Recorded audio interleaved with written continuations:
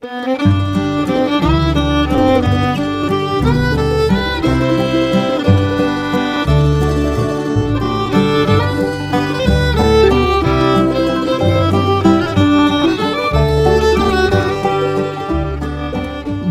morning, Oregon. I'm Finn J.D. John, FJ at OffbeatOregon.com, and this is the Daily Offbeat Oregon History Podcast. Today, for your listening pleasure, we have an archive show, first published as a newspaper column and podcast episode sometime in the last 10 years.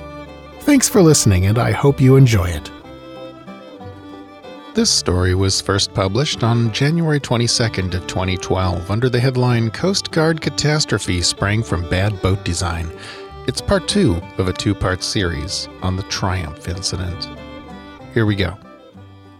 When the call came in at the Point Adams Life Station on the night of January 12, 1961, engine man Gordon Huggins was about to go off shift.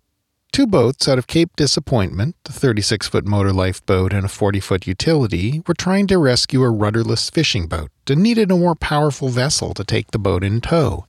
The Cape D crew was asking for the 52-foot motor lifeboat Triumph, the biggest and most powerful rescue boat available, to go take over the tow. The seas were burly, but nothing too alarming. Yet. It all sounded pretty routine. Huggins was the new guy at the station, and he was eager to get some experience in the 52-footer. So he asked the engine man on duty, a veteran of many rescues, if he could take his place. Huggins would have wanted to spend as much time with the Triumph as possible because he didn't have any experience with this type of motor lifeboat. He couldn't have. The boat was almost unique. Only one other 52-footer like it was built, and there was a reason they didn't build more. You see, in most circumstances, the wooden 52-footers were fantastic rescue boats. They certainly looked and felt and handled as if they could take on anything. But astonishingly, the 52-footers were not self-righting.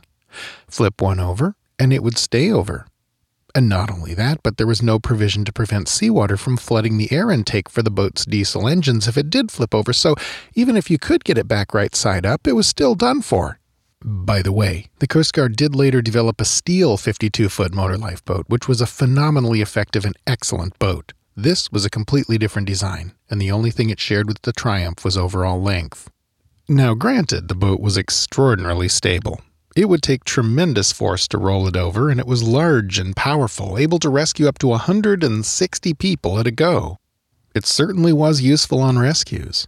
But it's hard to understand why the Coast Guard thought it would be okay to station a boat like this in the one spot on the North American continent where any motor lifeboat of any size can count on being rolled at least once. 5 coasties were about to pay the tab for that decision. Out to sea, the Triumph chugged. The seas were much bigger now. The boat was clawing its way over and through the tops of 35-foot breakers as it made its way seaward. Finally, it reached the 40-foot utility, which had been dragging the Mermaid through the sea for 2.5 hours. Because it had lost its rudder, the Mermaid had to trail crab pots behind it to increase its drag, to keep tension on the tow line and prevent the rudderless boat from yawing out to the side and being rolled by a wave. The 40-footer didn't have the power to pull all that stuff through the sea fast enough to get much of anywhere. The rescuers hoped the bigger 52-footer would. By now the waves were breaking all the way across the bar. So as the Triumph took over the tow and started pulling on the Mermaid, the 40-footer, accompanied by the 36, started heading for shore. As the 2 boats reached the line of breakers across the mouth of the river, visibility got bad enough that they lost sight of each other. The faster 40-footer was in front, the slower 36-footer behind, but it didn't much matter how fast the 2 boats were. You could only cross the bar as fast as the waves would let you. As the boats got to the most dangerous point in the crossing, a trio of giant swells came up behind the boats and broke over the bar. The first 2 were fearsome, but slipped beneath the boats before they broke. The third did not. On the 40-footer, crew member Daryl Murray looked behind and saw a huge breaker bearing down on them from behind. 50 years later, at the age of 76, looking back on an entire career of rescuing people on the Columbia River Bar, Murray still remembered this one particular wave as the biggest breaker he had ever seen in an interview with journalist Erica Weisensee. It could have been worse. It could have broken over the transom of the 40-footer. But instead it broke right behind, probably because Murray got on the throttle trying to get out of the way. The boiling foam picked up the stern of the boat high into the air, and it rocketed down the wave like a surfboard, and the bow lanced into the sea in front of it, and the breaker pushed the stern up and over and down. The 3 Coast Guardsmen managed to get out from under the upside-down boat and clung to it, waiting to be swept off by the next massive comber, waiting essentially for death. Then the 36-footer came over a wave, slamming hard into the upside-down 40, and its crew members pulled all 3 of them to safety. But now the 36-footer was in trouble too. Its aft compartment had sprung a leak in the collision with the 40-footer, and it was now filling up with water. Giving up on crossing the bar, the Coast Guardsmen turned around and, leaving the upside-down 40 behind, headed for the Columbia River lightship as fast as they could go, which, as the aft compartment filled up with more and more water, was not very fast. By the time they got there, the aft deck was fully awash. They moored there and clambered aboard the big lightship, grateful to be alive. The next morning they found the motor lifeboat had completely sunk and disappeared. By this time, the Triumph was long gone. The big motor lifeboat had snapped its tow line to the Mermaid, which was then carried by the relentless wind into the breakers on Peacock Spit, which by this time were enormous. Well, no motor lifeboat crew was afraid to go into breakers. That's what motor lifeboats were made for, right? Not this one. Gordon Huggins, the engine man, had gone below decks to take care of a nosebleed when he felt the boat roll onto its side. He thought nothing of it until the boat paused a moment, and then finished the roll. Huggins stood there on the ceiling, now thoroughly alarmed. The engine conked out, of course, and a few minutes later the lights went out. He was left in the inky blackness with water slowly leaking in through the companionway.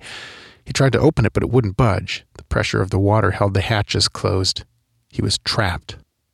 Several minutes later, miraculously, another wave hit the boat and rolled it back upright. Huggins tried the latch again, and this time it opened for him. He was alone. Everyone else was gone. Huggins stayed with the boat as long as he could as the wind blew it closer to Peacock Spit. He knew he would inevitably end up in the 50-degree water, and that when he did, he'd have about 15 minutes before he'd go hypothermic and die. Every minute that boat stayed upright, drifting closer to shore, was another 5 minutes or so that he wouldn't be trying to swim through the freezing surf, so he rode it as long as he could. Then another giant wave hit the Triumph and rolled it again, pitching Huggins into the sea. He floated in his life jacket, eyes on the breakers, curling up into a ball when everyone approached, getting colder and colder. And then he felt the sandy bottom beneath him and staggered ashore on Peacock Spit. He was the only survivor of the Triumph's crew. 2 more 36-foot motor lifeboats from Point Adams came and tried to take the Mermaid and its crab pots in tow. Again, they made almost no progress. Finally, a huge comber broke over the Mermaid, snapping the tow line and somersaulting the helpless fishing boat, breaking it into pieces. On board were the 2 brothers who owned the boat and 1 member of the Triumph's crew whom they had rescued. The Coast Guard searched all night for survivors, but found nothing. The death toll was 7, 5 of the 6 Triumph crew members plus the brothers from the Mermaid. There's a sort of odd afterword to this story. Remember the 36-foot motor lifeboat that sank after just barely getting the 6 Coast Guard guys to the lightship? Well, according to an old motor lifeboat coastie named Thomas Dye, that wasn't the end of its story. According to Dye, the sunken boat actually washed ashore by the Nehalem River and was claimed by a local fisherman named Wes Shelton. Dye says he bought it in 1975 after recognizing it by its serial number as the lost lifeboat from the Triumph incident. Dye says he sold the boat sometime in the early 2000s. When he last heard, Dye said the historic vessel was being used as a pleasure boat by a fellow in Garibaldi. Key sources in this story have included works by Dennis Noble, Erica Weisensee, and correspondence from Tom Dye, BMCS USCG. Well, that's our show for today. Thanks again for listening, and I do hope you enjoyed it. This podcast is part of Offbeat Oregon History, a public history resource for the state we love. Check out our hub page at offbeatoregon.com to explore all the other things we do or to find full citations and visuals that go with today's show. This podcast is covered under a Creative Commons license. For details of that, see offbeatoregon.com/cc.